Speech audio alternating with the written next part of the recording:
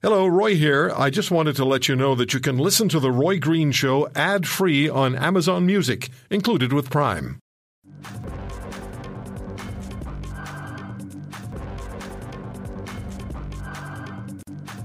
Another mass shooting in the United States at the Virginia Beach Municipal Office with 12 dead, 4 wounded. And the shooter identified by police as a disgruntled, quote-unquote, longtime employee at the city's Public Works Department. In Canada, Bill C-71 was just ratified by the Senate.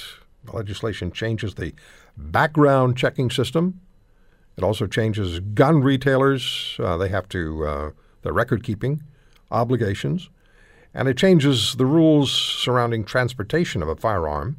It's more restricted now. And Public Safety Minister Ralph Goodale says this will reduce firearms crimes in Canada. It's coincidental that Bill C-71 was ratified by the Senate the same week this horrific shooting took place in Virginia Beach. But there are people who will make the connection, as you know, and as my guest knows, that if firearms are readily available to the general public, then tragic events are going to take place.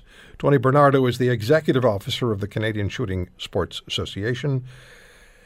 And he joins me on the Roy Green Show on the Chorus Radio Network. Tony, thank you for taking the time. I'm sure you're as horrified as everyone at what happened in Virginia Beach, but you also know that people are going to be saying, and people with clout in this country are going to be saying, see what happens when the general public is allowed to have firearms. Yeah, well, thanks for having me on, Roy, first.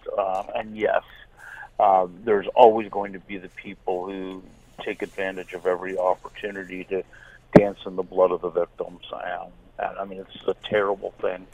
I mean, my goodness, as a family guy, I can't describe how much my heart aches when I hear this stuff.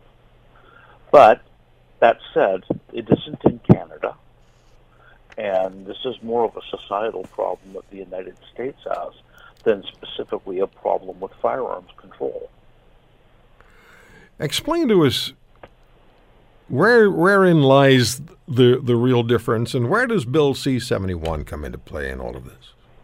Okay, well, first of all, the real difference is Canadians generally don't resolve their issues by shooting each other.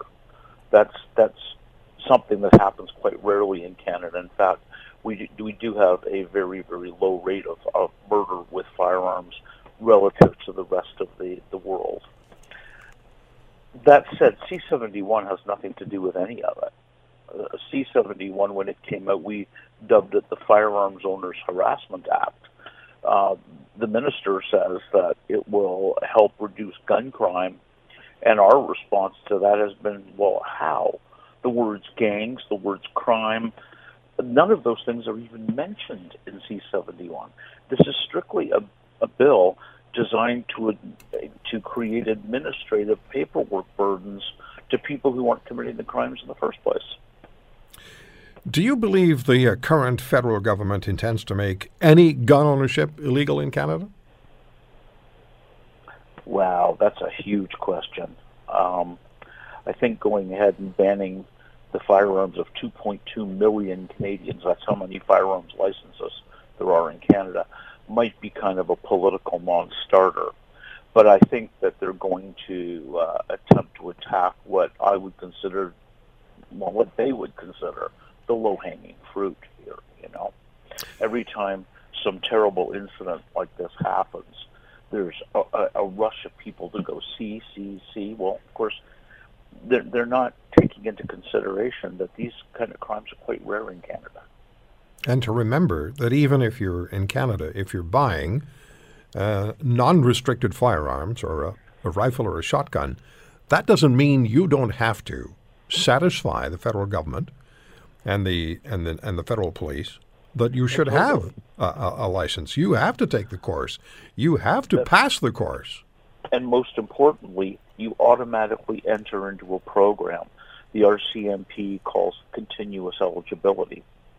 Continuous eligibility means that every single person in Canada who has a firearms license of any type is run through every police computer in Canada once a day.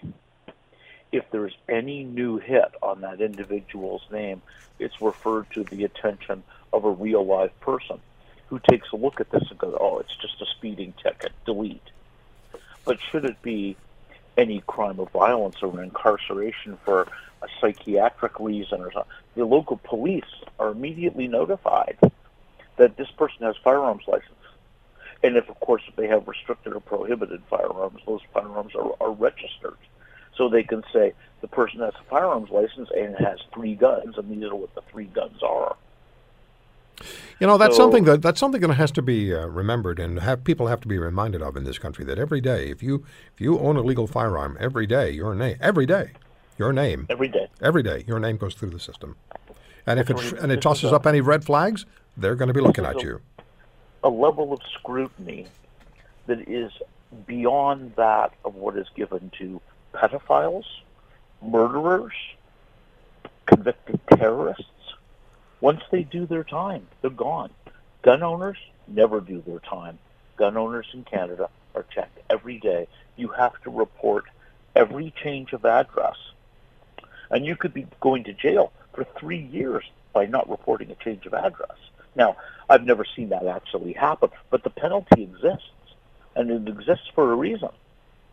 So, you know, people have to remember that a Canadian gun owner is really, really an above standard person. You know, statistically, a individual who is a firearms owner is 1/3 as likely to commit a crime in Canada as a non-firearms owner, and half as likely to commit a crime as a police officer.